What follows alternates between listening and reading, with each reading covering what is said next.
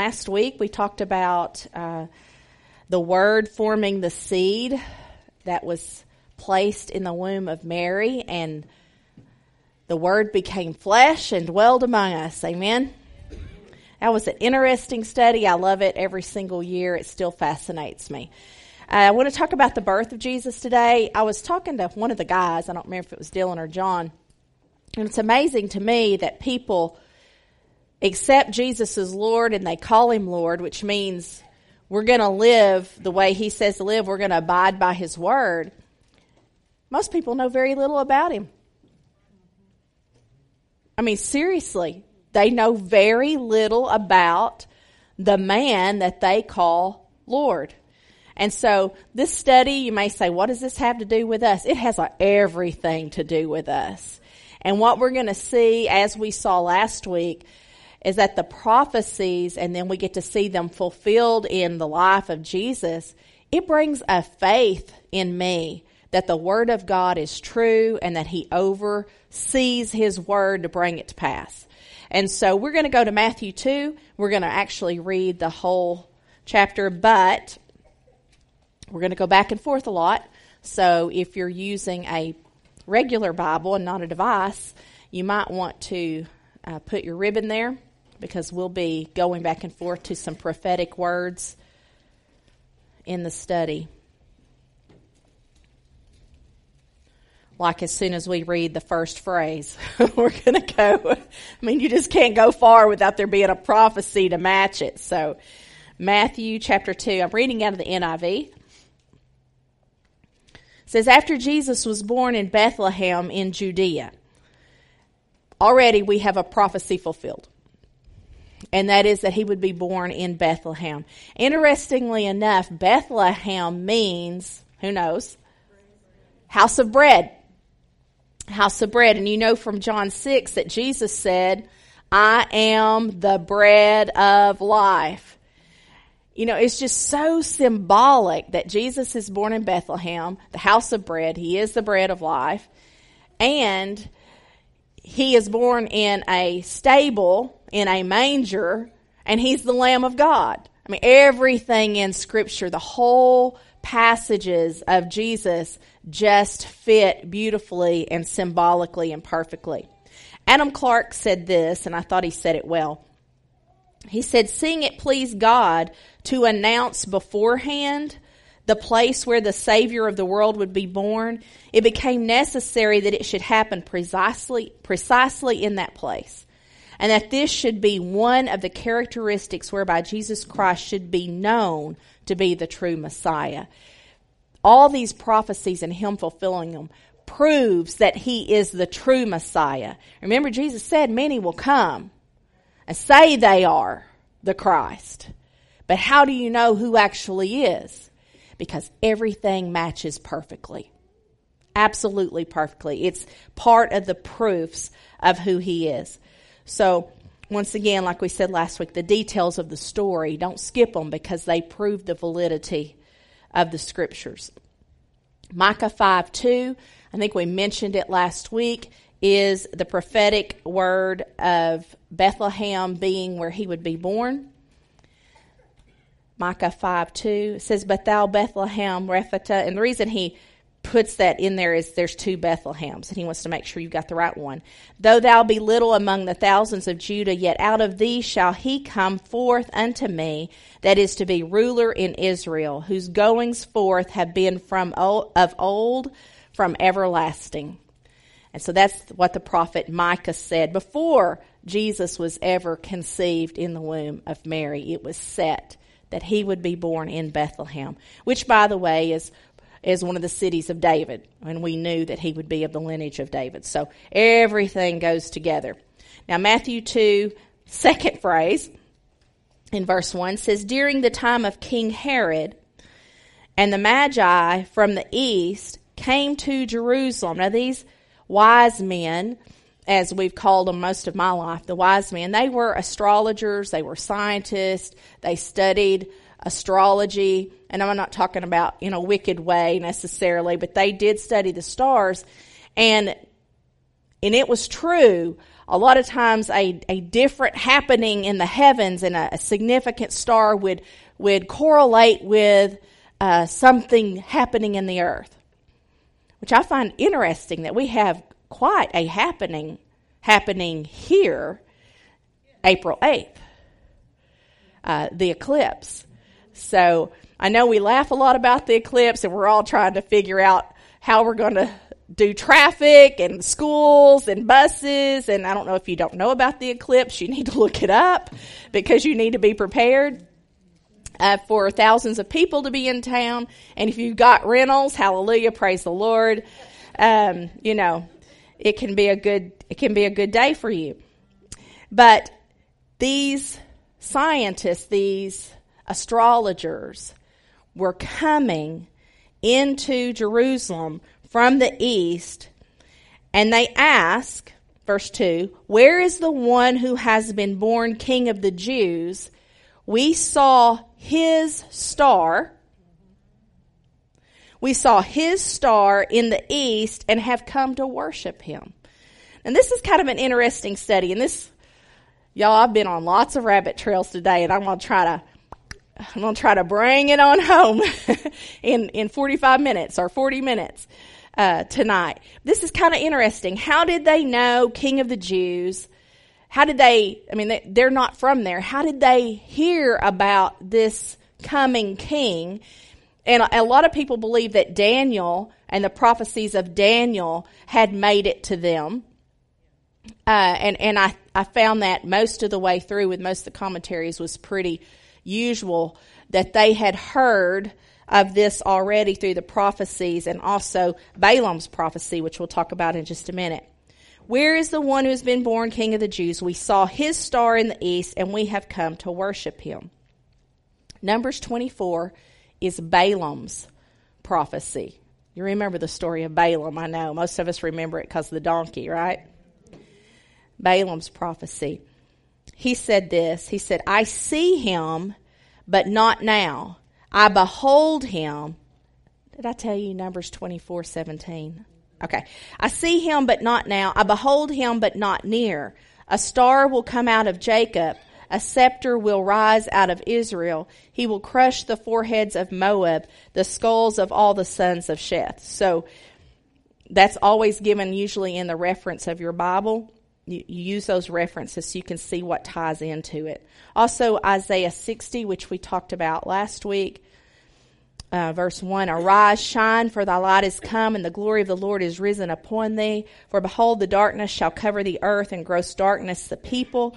But the Lord shall arise upon thee, and his glory shall be seen upon thee. And the Gentiles shall come to thy light, and kings to the brightness of thy rising." Verse 6 says, "The multitude of camels will cover thee." And I think we talked about that last week. The caravan, that it probably wasn't 3 wise men. We see that, and we know they brought gold, frankincense, and myrrh. And so we think 3 wise men. All of our nativities have 3 wise men. We covered that last week, these little trinket boxes. Here they've traveled from other countries with this one little box to bring a new king. It just doesn't make sense. I realize that Hobby Lobby probably can't carry a nativity set with a caravan of camels. But Isaiah 60 verse 6 describes it, says that they will bring gold and incense and they will show forth praises of the Lord. So we use 3. That's fine. Just make sure your kids understand there was caravan going on here. These were people that believed a new king had been born and they were bringing him gifts. And it wasn't a Hobby Lobby trinket box. Verse 3 says, back to Matthew 2, "When King Herod heard this, he was disturbed, and all Jerusalem with him." A new king has been born causes a king some issues. "When he had called together all the people's chief priests and teachers of the law, he asked them where the Christ was to be born." They knew. They knew where the Christ was to be born because they knew the prophecies. And so he calls in the people who would know the prophecies, and that's the chief priests. So he calls them in, the teachers of the law, and he asks them where the Christ was to be born. And they replied, in Bethlehem in Judea. For this is what the prophet has written. And he gives you Micah 5, right there, verse 6. But you, Bethlehem, in the land of Judah, are by no means least among the rulers of Judah. For out of you will come a ruler who will be the shepherd of my people Israel. So give him the prophecy. He now knows where the child will be located. And Israel was actually expecting the arrival of Messiah. They're expecting him. They just don't catch it because he didn't come how they thought he would. I mean, who would have thought? In a manger. Who would have thought that he would be born the way he was born? And so the prophet Daniel had given them a timeline in Daniel 9. It's kind of complicated. You may have to look at some commentaries to cipher through it. But because Jesus didn't come as the Jews thought he would, even with the timeline and the place, they didn't get it. Verse 7. Then Herod called the Magi secretly and found out from them the exact time that the star had appeared. When did you first see this star? Why did he want to know that? He wanted to know how old this baby was. He sent them to Bethlehem and he said, go and make a careful search for the child. As soon as you find him, report to me so that I too may go and worship him. And this was an evil man. He was known for his cruelty. He was known for his slaughters. And he is going to kill this baby before this baby can take his place. That's his thinking. So he's calculating the age of the new baby king. Verse 9. After they had heard the king, they went on their way. And the star they had seen in the east went ahead of them until it stopped over the place where the child was. And when they saw the star, they were overjoyed. And this is kind of interesting when you start looking this up in commentaries, and I think it was actually Travis Johnson that brought this to my attention one time. Apparently, while they were there, they didn't see the star with Herod. So, you can look it up, you can do some study on it, and I think you will agree when you look at it. Not that it's a issue or a non-issue, but it's an interesting thing. Because if Herod could follow the star, he could have found Jesus.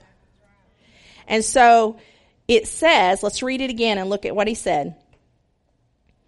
After they heard the king, they went on their way, and the star they had seen in the east went ahead of them until it stopped over the place where the child was. When they saw the star, they were overjoyed. On coming to the house, so we have all the pictures of them in the manger, at the manger. But when they got there, they've traveled. Right? They've traveled. They've followed the star. They stopped. They visited with Herod. Time has come, time has passed. And apparently by this time, Mary and Joseph are in a house. And you look it up and it means residence. So it says, on coming to the house, they saw the child with his mother Mary, and they bowed down and they worshiped him. This is the Magi. Then they opened their treasures and presented him with gifts of gold and of incense, or I think the King James Version says frankincense, and of myrrh. Now, there's a lot of studies about these gifts, and you may have read some of them. I find them fascinating. Every one of them lines up together, so it's the history of it's quite interesting to me. But gold is a gift correlating with his royalty. This is a king, so they're bringing gold to him. It's also going to be provision for Mary and Joseph being out of place, and God's fixing to send them on a trip. They're going on a all expense paid trip to Egypt, courtesy of the wise men who bring them gold. So what God's going to require Joseph to do, God is funding, which is a lesson for us all, isn't it? What God requires us to do, God will fund. So he brought gold, which correlates with Jesus' royalty. And then the incense or the frankincense correlating with his divinity, because incense and frankincense, if you go back through and you study the Old Testament, you'll see it a lot, right, in the temple. It was a white resin or a gum type substance obtained from a tree by making incisions in the bark that let the gum flow out. I know a man that took stripes on a tree, don't you? So this incense was taken from the tree by making incisions in the bark, which caused the gum to flow out. It was highly fragrant when burned, which is why it was used as incense. It was used in worship and as a pleasant offering to God. And you can read more about incense and frankincense. And then there was myrrh. This was a gift correlating with his humanity. Thank God he was both the Son of God and the Son of Man, and that he understands us. And we love the humanity part of Jesus Christ, don't we? As it says, we have a high priest that gets us, that was tempted in all points like we are, yet without sin. So he walked the earth walk. He did what Adam did not do and kept sin out, and yet he knows what it's like to be a man. That's our God. Myrrh, a gift correlating with his humanity, with suffering, and with death. It was also obtained from a tree. It was used for embalming, preserving the body at death. It was used as a holy ointment. You can find that in Exodus 30:23. It was used as a perfume. You can find that in Esther 2:12. And it was sometimes mingled with wine in a bitter drink. And you can find that in Mark 15, verse 23, because it was offered to Jesus on the cross. So that was myrrh. Gold, incense, and myrrh.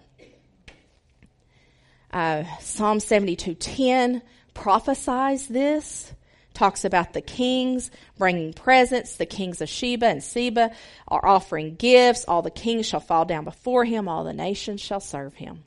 Just little things inlaid throughout the scripture that give us a little picture that Jesus fulfills beautifully, perfectly, in his life, in his birth, and of course in his death and resurrection. All right, Matthew 2, verse 12.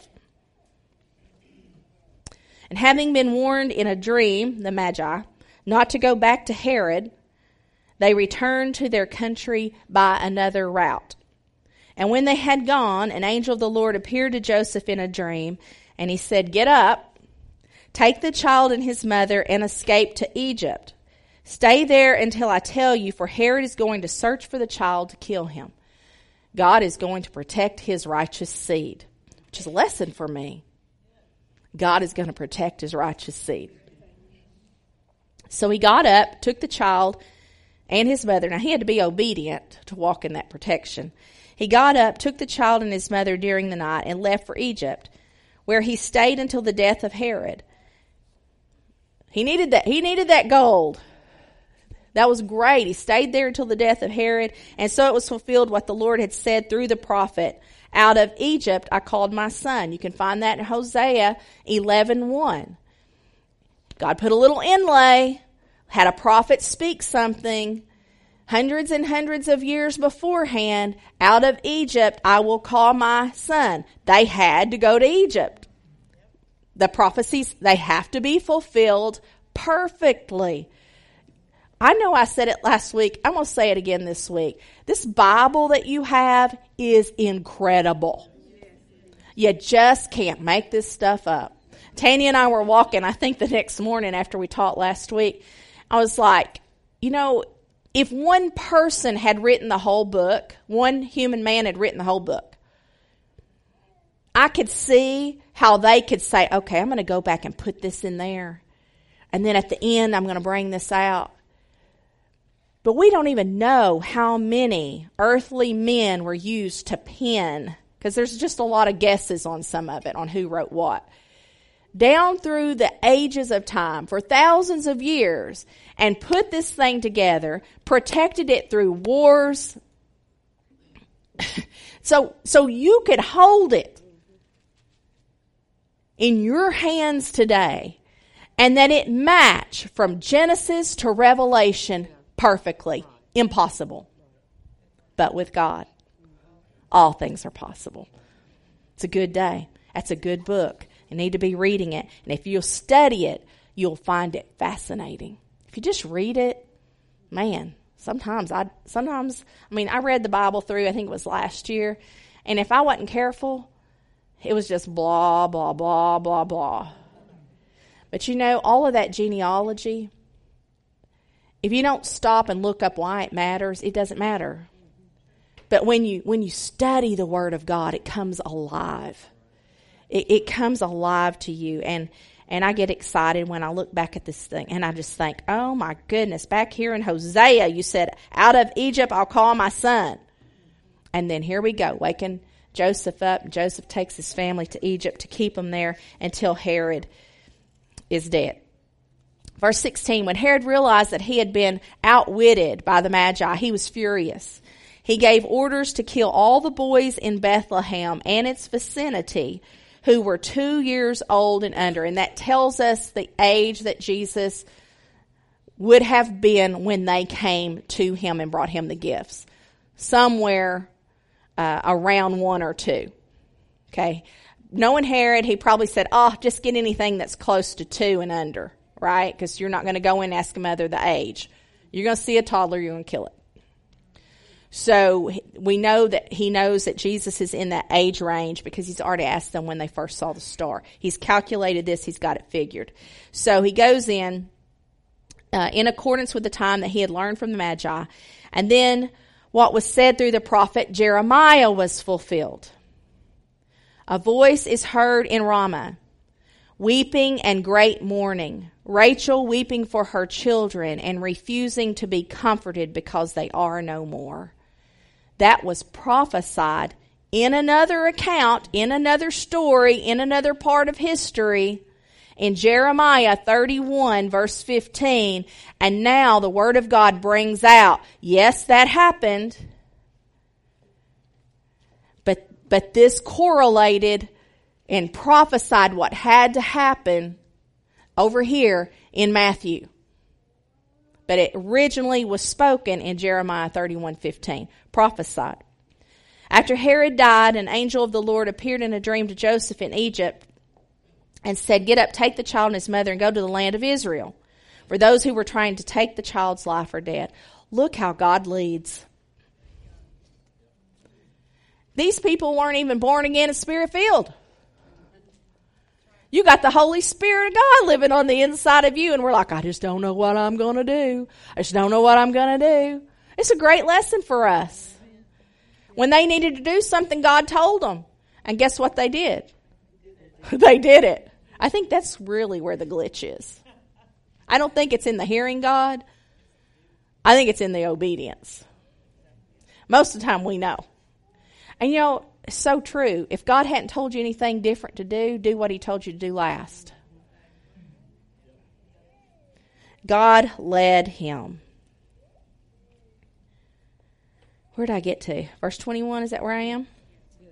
So he got up, took the child and his mother, and went to the land of Israel. But when he heard that Archelaus was reigning in Judea in place of his father Herod, he was afraid to go there. Having been warned in a dream, he withdrew to the district of Galilee, and he went and lived in a town called Nazareth. So was fulfilled what was said by the prophets. Here we go. He will be called a Nazarene. Your reference will give you Judges 13:5, which is actually an account of Samson. But in the story of Samson is inlaid prophetic words that will be fulfilled by Jesus. Y'all use those reference notes in your Bibles. They're there to save you a whole lot of study. Okay? And then go back and read. And yes, Samson's story was a true account of Samson. But inlaid in it was words that needed to be released into the earth for Jesus to fulfill, to prove to you and me we have the right Messiah. We have the right Lord. So that's Judges 13:5, speaking of Samson and inlaid the prophetic words of Jesus. that gets us to the childhood of Jesus. He was raised Jewish. We know that from the other scriptures. We don't know a lot about his everyday life as a child. We just don't. I picture him as playing with his siblings. He had siblings through Mary and Joseph, not by God being the father, but he had siblings by Mary and Joseph, brothers and sisters. And you can, I think I wrote that down somewhere. You can find that in Mark 6, verse 3. Some of them are listed there.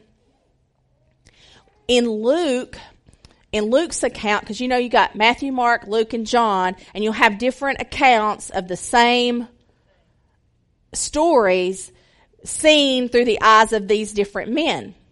And so it's kind of fascinating because you kind of get to know the character of the authors of the books because of how they see things. But in Luke's account of Jesus' childhood, we find where Mary and Joseph take Jesus and present him as according to the law of Moses. So do we have time? We have time. We got lots of time. Let's go to Luke 2. I know I'm reading a lot, but this is in depth, right?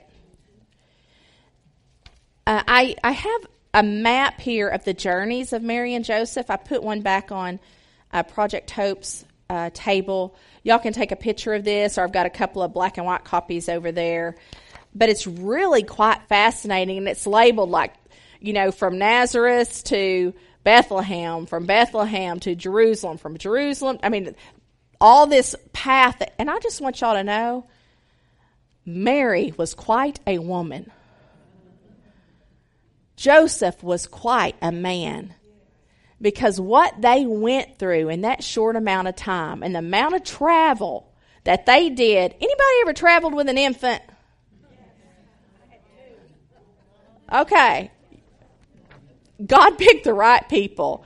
I'm going to give this to y'all girls, and everybody else can just get a picture of it if they want to. But it's really quite fascinating to look at the journey that God sent them on and to think that they had all of this treasure to do what they needed to do. And also, it had to be a reminder that what they were doing was of God. It was a very tangible reminder of what they were doing and who they were raising. In Luke 2, let's go down to verse 21. We're kind of going back. We're kind of going backwards here. Luke's taking us to a part of the story that we didn't get covered in Matthew, okay?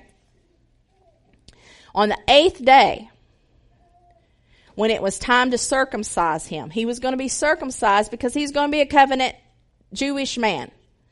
So by the law of Moses, he had to be circumcised. He was named Jesus, the name the angel had given him before he had been conceived. You remember that when he met with Mary. When the time of their purification, according to the law of Moses, had been complete, Joseph and Mary took him to Jerusalem to present him to the Lord. As it is written in the law of the Lord, every firstborn male is to be consecrated to the Lord. And so this is the way Jesus is being raised under the covenant. And to offer a sacrifice in keeping with what is said in the law of the Lord, a pair of doves or 2 young pigeons. This is what Mary and Joseph had gone to do. And there was a man in Jerusalem called Simeon, who was righteous and devout. He was waiting for the consolation of Israel. They knew this was the time for Messiah to come. They knew it from the prophecies. They had studied them all their lives. And so he's waiting to offer. He was there also to offer a sacrifice in keeping with what is said. Oh, I already read that. Now there was a man called Simeon. He's waiting for the consolation of Israel. And the Holy Spirit was upon him. The Holy Spirit came upon people in the Old Testament. Didn't dwell in them like he dwells in you and me, but he came on them to say certain things or to perform certain things. And it came on this man, Simeon. It had been revealed to him by the Holy Spirit that he would not die before he had seen the Lord's Christ. Moved by the Spirit, he went into the temple courts. When the parents brought in the child Jesus to do for him what the custom of the law required, Simeon took him in his arms and praised God, saying, Sovereign Lord, as you have promised, you now dismiss your servant in peace. For my eyes have seen your salvation, which you have prepared in the sight of all people, a light for revelation to the Gentiles, and for glory to your people Israel. He knew it. When he saw him, he knew it. And he held the Savior of the world in his arms. And he said, I can now depart in peace. I'm a little jealous. The child's father and mother marveled at what was said about him. Don't you know they needed that confirmation? I mean, yes, they had seen the angel, but here we are. We've been moved around. We've got craziness going on in the world. You know that their minds had to go. But here they get this, isn't God good? Sending them this confirmation. They marveled about what was said about him. Then Simeon blessed them. He blessed Mary and Joseph and said to Mary, his mother, This child is destined to cause the falling and rising of many in Israel, and to be a sign that will be spoken against, so that the thoughts of many hearts will be revealed, and a sword will pierce your own soul too. All the mamas in the house said, whoa. Whoa. There was also a prophetess named Anna. She's of the tribe of Asher. She was very old. She had lived with her husband 7 years after her marriage, and then was a widow until she was 84. She never left the temple, but she worshiped day and night, fasting and praying. Coming up to them at that very moment, she gave thanks to God and spoke about the child to all who were looking forward to the redemption of Jerusalem. When Joseph and Mary had done everything required by the law of the Lord, they returned to Galilee, to their own town of Nazareth. And the child grew and became strong.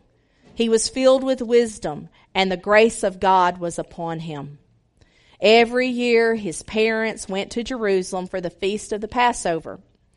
When he was 12 years old, they went up to the feast, and according to the custom, after the feast was over, while his parents were returning home, the boy Jesus stayed behind in Jerusalem. But they were unaware of it. Thinking he was in their company, they traveled on for a day. We lost Jesus. I just try to think. One time I forgot to pick Wade up from school early. They were getting out early. And when I got there, the teacher calls, Janine, teacher calls, excuse me, we got out early today. Your kid's still here. And I'm like, I forgot my kid. They've gone on, they've traveled for a whole nother day, and they realized Jesus isn't anywhere to be found. I can't even imagine. When I drove up and little Wade was sitting there on the curb with his teacher, he got in the car and he said, bad mom. I like to hope that Jesus had enough grace not to do that to his mother. But he did say a few things. That's a good Wade story. Hope y'all enjoyed that. Thinking he was in their company, verse 44, they traveled on for a day. Then they began looking for him among their relatives and friends. When they did not find him, they went back to Jerusalem to look for him. I can just hear Joseph. We got to go back, They went and looked for him after 3 days. Oh, that's kind of an interesting term, isn't it? Yeah. After 3 days? Yeah. Seems like Jesus disappeared another time for 3 days. In the heart of the earth, didn't he? After 3 days, they found him in the temple court, sitting among the teachers. How old was he? 12. They found him in the temple court, sitting among the teachers, listening to him. They were listening to him. They were listening to him. He was listening to them, and he was asking them questions. Everyone who heard him was amazed at his understanding and his answers.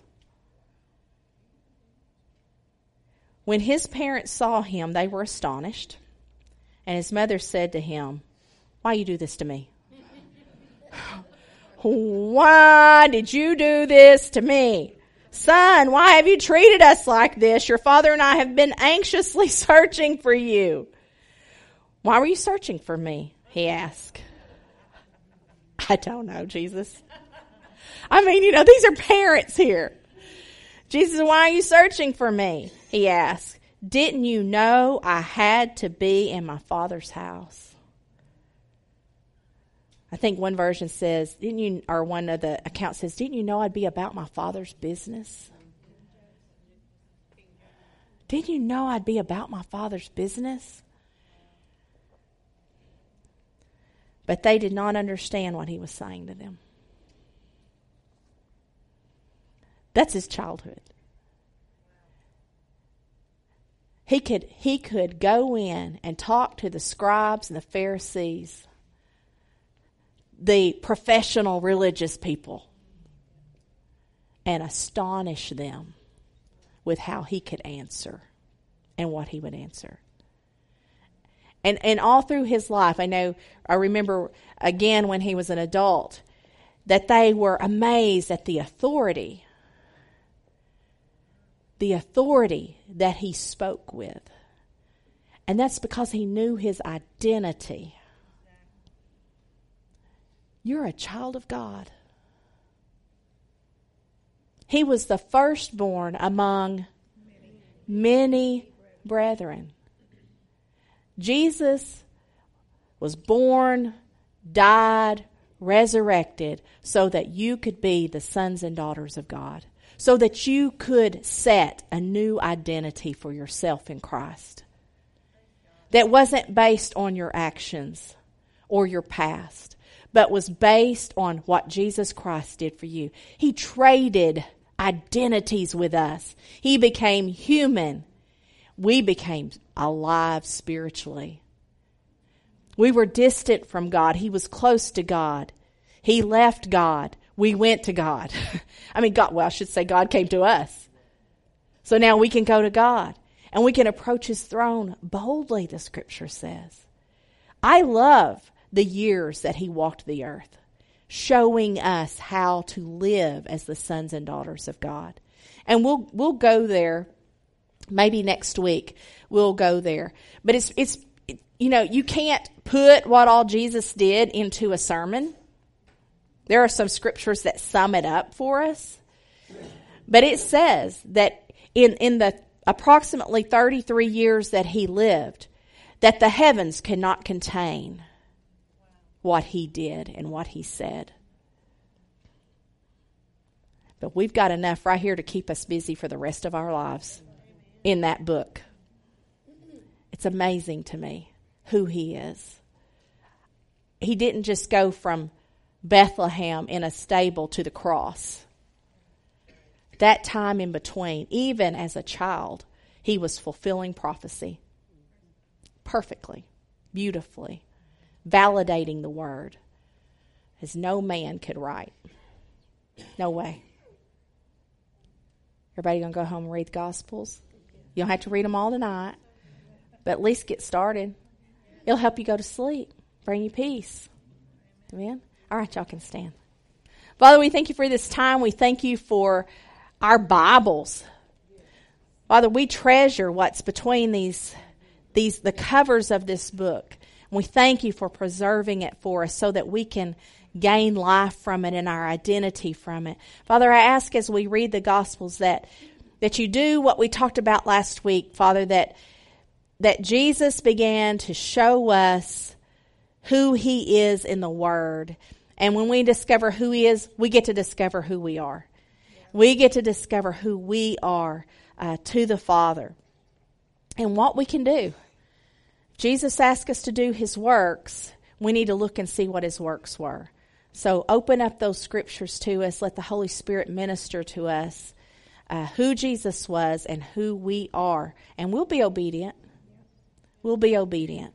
Father, I thank you it'll give us the confidence that we need to do what you ask us to do. We thank you for these things. It's in Jesus' name. And the church said, Amen.